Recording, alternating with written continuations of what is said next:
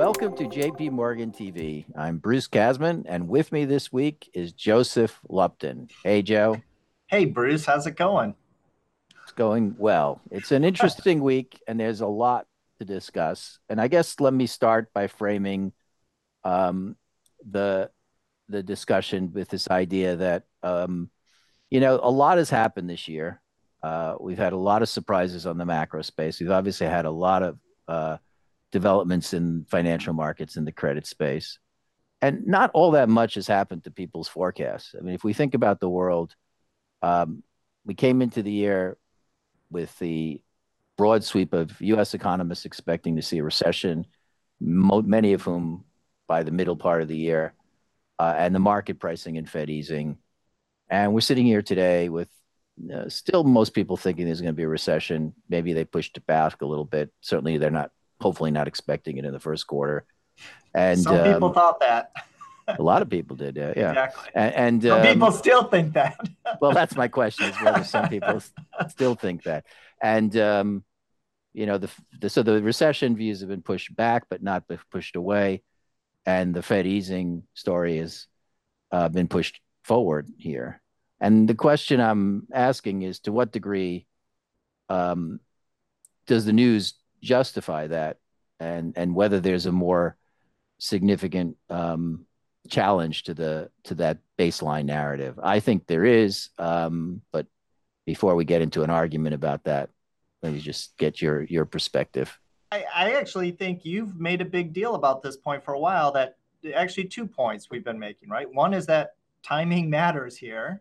And another is we had this kind of running theme earlier in the year of observational equivalence, where we said things are actually going to feel pretty good initially before they start to give away and we start to see some of the pressures. That as the drags of last year fade, combined with some kind of fiscal supports earlier in the year, you're gonna things should be feel pretty good in the first quarter, and I think we are getting that. So that really shouldn't be that big of a surprise. I think the point Let that me stop you here a second. If we went back to where we were at the end of last year, we had 1% U.S. growth and negative growth for Europe in the first quarter. So there's been a much bigger change.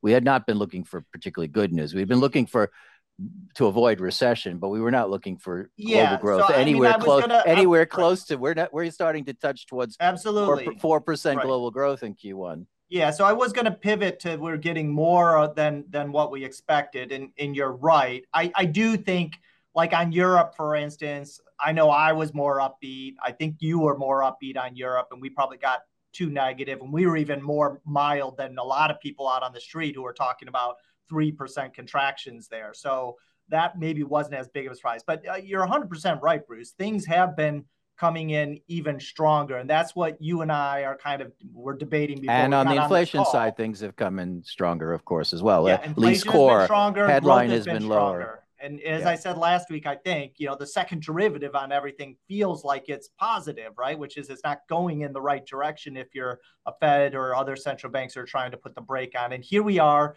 in the first quarter. And the question is this just still within that zone of observational equivalence? Like things can still break by the time we get to the end of this year when we think a recession is coming, or is it either going to take a lot more central bank tightening if you want to deliver that, or maybe is this going to be just an expansion that can continue into the middle of next year before a recession or Right. something breaks? So let me jump in here and give you my argument why there's a fundamental challenge going on. As I think that um, in the context of many people's views, and I'm not trying to argue you or everybody had it, I think there was a storyline that said with the fall in inflation, with a weakening in growth to the start of the year, not necessarily recession, some people did have it, some people didn't, that you would see a fundamental deterioration start to take place that would be creating vulnerabilities that help knock this thing over into recession. And that part of that would come from corporate margins, part of it would come from a deterioration in household balance sheets, and that the US economy specifically would be starting to feel more threatened. And I think what, to my mind, is the important signal, not just from this week's data, but from the recent data, is that we've gotten much stronger nominal growth, which has generated much better income generation. And in the US, when we look at the data on the profits, we look at the data on household income, it's been much more balanced. And that what that suggests to me, at least, is that it's going to be unlikely that the dynamic of fragility and vulnerability tips this thing over. And what we're going to have to rely on, and possibly could happen, is just a greater impulse coming from credit Fed tightening than I think was in the narratives that many of us had, or many people Wait, had when at you the say start of the year. Fed tightening, you mean you think the Fed needs to do more than what's in our forecast in order to get that?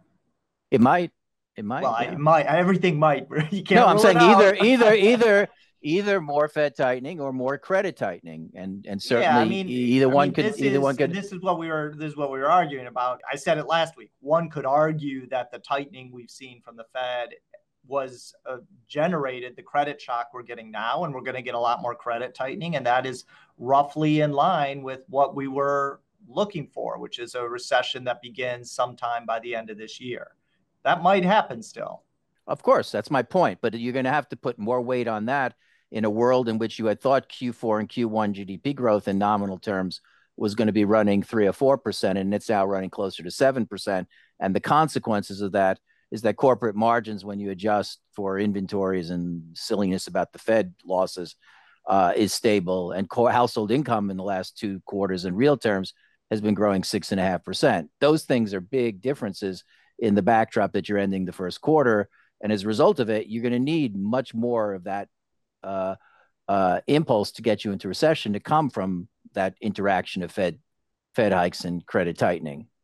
Yeah, I mean, I guess it's just, I mean, to me, it's not clear that the margin or lack of margin compression we saw in the fourth quarter, and I think you're right that we may not get much in the current quarter, that things couldn't start to break down as we move into the second and third quarter. And I say break down, they don't have to collapse. I'm just saying you start to feel like you come Well, under you're pressure. 6 months behind in that story. That's the point. No, I You don't could think that always long. get I it.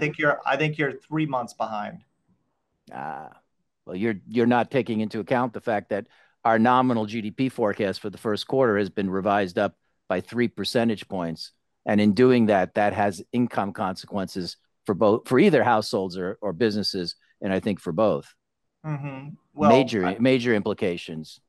yeah, I mean, we're not really revising our second quarter growth forecast, I'm are not we? talking about this. I'm just saying I said we pushed it back 6 months because you've had 2 quarters now where your income base is just going to be a lot stronger, and I think is looking I mean, more balanced than if it. we had 2 quarters of contraction in the first half of last year that were not even remotely on the radar screen. We didn't like upend our forecast on that, right? We just No, said, no, it's and I noisy think data.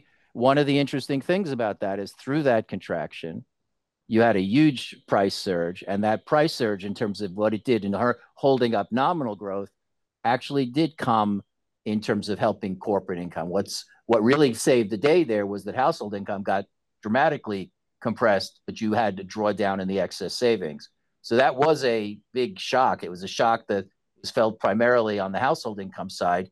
Corporates got the benefits of the rise in pricing power, and you Yeah. got saved because households drew down their excess savings in a pretty dramatic way that time. Yeah, I mean, I think we've had certainly stronger growth, more income overall to be split up, and a lot more of it was going to corporates. Well, I don't even want to say a lot more, but it's corporates were getting a part of that, households were getting a part of that, and that pushes back strongly against anyone who had the view that we were falling into a recession in the first half of this year. And as you pointed out, there were a lot of people who thought that we were not in that camp. What that does to the second half of the year, I think it pushes back the third quarter for sure. You and I are kind of debating right now about fourth quarter or first half of next year. Does it push it? Sure. Does it get me to change my forecast? I don't think the time, look, the time issue is not the point I'm trying to make. The point is, if you're going to get it, you have to put a narrative together that puts more of the weight on credit, more of the weight on the transmission of Fed tightening, and less of the weight of an economy that is increasingly getting That's fragile. if you want it to happen by September. or December, whatever Right. time you want to do it. Well, you Either just said way. timing doesn't matter here. I'm saying timing does matter a lot, Well, let's just right? say the by the end of this year. That's the basic point. You go into 2024. I'll give you the fact that if you start to get the compression in margins in the second quarter, by the time you're in the spring of next year, a lot could have gone wrong. But I'm saying that this stuff does take some time, so that you by pushing this forward 6 months, if you're going to keep your recession call pretty close to where it was, you got to have more coming from the credit. And that's where I want to segue to now is, are we going to have more from that credit drag? Is this going to be something that is going to be significant, surprise us, and potentially, be a far more, substantial catalyst for the Well, coming recession? we've had a series of notes come out this week from our European team, UK team, EM, and then we put out a global note, kind of exploring some of these shocks on credit shocks on the cycle.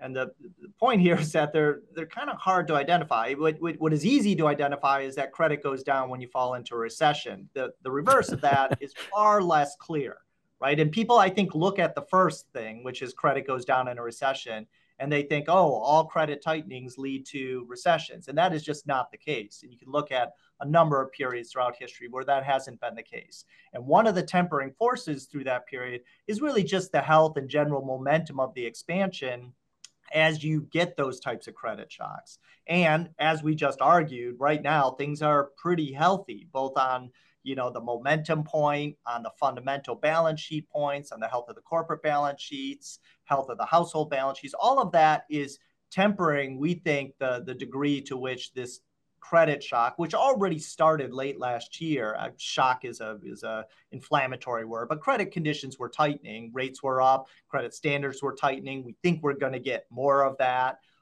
as we move through the first half of this year. And the health of balance sheets, I think, are going to temper that. And I think that does kind of lead us to think that maybe that credit shock will not deliver the death blow to the expansion that some are fearing. Will it push us into what we think will be a mild recession by the end of this year? I mean, Mike, our U.S. economist, is kind of feels like this is within the realm of what he's been looking for anyway, which is why he and our other economists have not been changing their forecasts. Yeah, I'm comfortable with the idea that this does build. I think it builds, partly because it's going to interact with a Fed that's not going to be in a position to ease if the economy isn't breaking down here.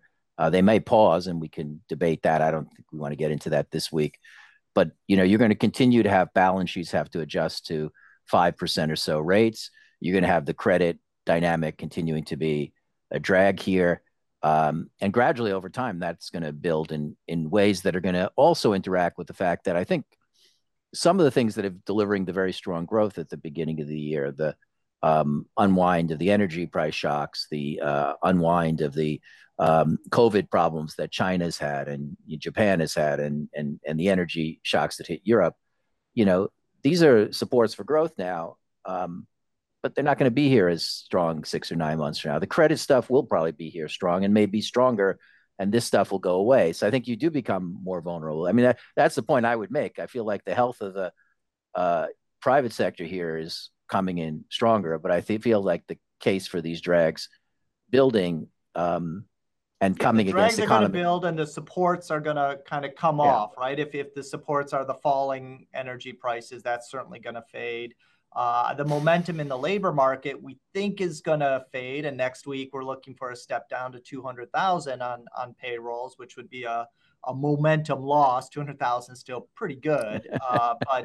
nonetheless, it's a momentum loss. So Yeah. interest rates have gone up, so credit costs will be going up to some extent, and so the drags are building and the supports are fading. The question is something going to break in that environment, or are we going to kind of slip into this mild recession by late this year? Yeah. So as you said, we're going to look for 200,000 on employment next week, which is a downshift. And I think it is important that we raised our forecast for first quarter GDP growth to 3.25 here, but we don't think that's a reflection of where the underlying trends are. There's definitely some things that have helped us here in the first quarter, including probably some benefits of mild weather. But you have that. That we're looking for the ISM survey to come off. The PMI went up in March, but there's some convergence coming of the levels of those two. And there's an important and interesting dynamic on jobless claims where we're going to get new seasonals next week, which should push them up. And I think that that's probably going to be part of the story that's going to make us feel that jobless claims are going to move up pretty materially here. Not yet recession like, but I would say we're probably going to be 2 3 months here, well over 225,000 on claims. In terms of anything else, is there anything global next week that I'm missing, Joe? We should PMIs, we go. both get the Ah, manufacturing, global manufacturing, and services PMI. And I think we probably, if we would go back before this week's flash readings, we probably would have been saying or was it last week or a week ago? this I thing can't is remember. coming Yeah, we flattening. had thought the PMIs were going to be about flat this month, which was okay in a world where they were stepping up from their lows, and we took a lot of encouragement from that. Instead, March PMIs look like they took another noticeable step up next week in the DM at least. Next week we'll be getting the EM, which will be interesting, and of course I'll be looking to the Asian manufacturing PMIs because they're, as we've said, week after week after week, it's a very noisy picture there. And this week was yet more noise. I mean, signals, but across countries noisy, with Japan up a lot finally after really bad, ugly numbers, got a nice bounce on its manufacturing numbers. But Yeah. Korea took a huge step down. So I don't know how you square all of this. The PMIs will be a very helpful guide to that. So I'll be And looking we there. got the Taiwan number today, which was Yeah, which that's was right. positive. Which So was that's good. That's right. so my bias would be that they move up, but it is I Yeah. think part of what you're getting in the reports is that the PMIs moving up don't necessarily align in a real time basis with the turn in manufacturing. It might prove to be a couple of months delayed here. I think if the PMIs do move up again this month in the manufacturing sector, I'd feel better that 2 or 3 months from now we're going to have a manufacturing sector that will have recovered. But whether it's going to take 1 month, 2 months, or 3 months, I'm not going to feel all that confident in terms of timing Yeah, I it. mean, one thing I'll say is just as a general kind of, I mean, leading indicator in terms of information flow, the PMIs, as a momentum indicator, really signaled this momentum shift. And everyone was kind of puzzling, like, well, the levels are still low, so should we get that excited about the momentum turn? And the answer, I think, at least in this example, is yeah, we should have, and we were, right? We were saying that momentum lift in the PMIs is telling us there's a lift coming in the first quarter, and boy, yeah, we've gotten a pretty healthy lift Yeah. here, pretty much in every country, right? Yeah, and the post-pandemic period, it Majors. hasn't been the best guide to the levels of growth, but it's been a pretty good guide to momentum swings, and Yeah, that's what we're getting now is a positive momentum swing. yeah. So on that note, I think we'll end for now, and thanks everyone. Hope to be here next week. We've got actually problems that our production staff doesn't want to work on Good Friday, and therefore we'll have to do this on Thursday. So we'll do an employment preview JP Morgan TV next week and hope Which to was have. as good as the real thing, right? I'm sure. Well, we can judge that after the fact. Anyway, take care, everybody, and hope to see you again next week on JP Morgan TV.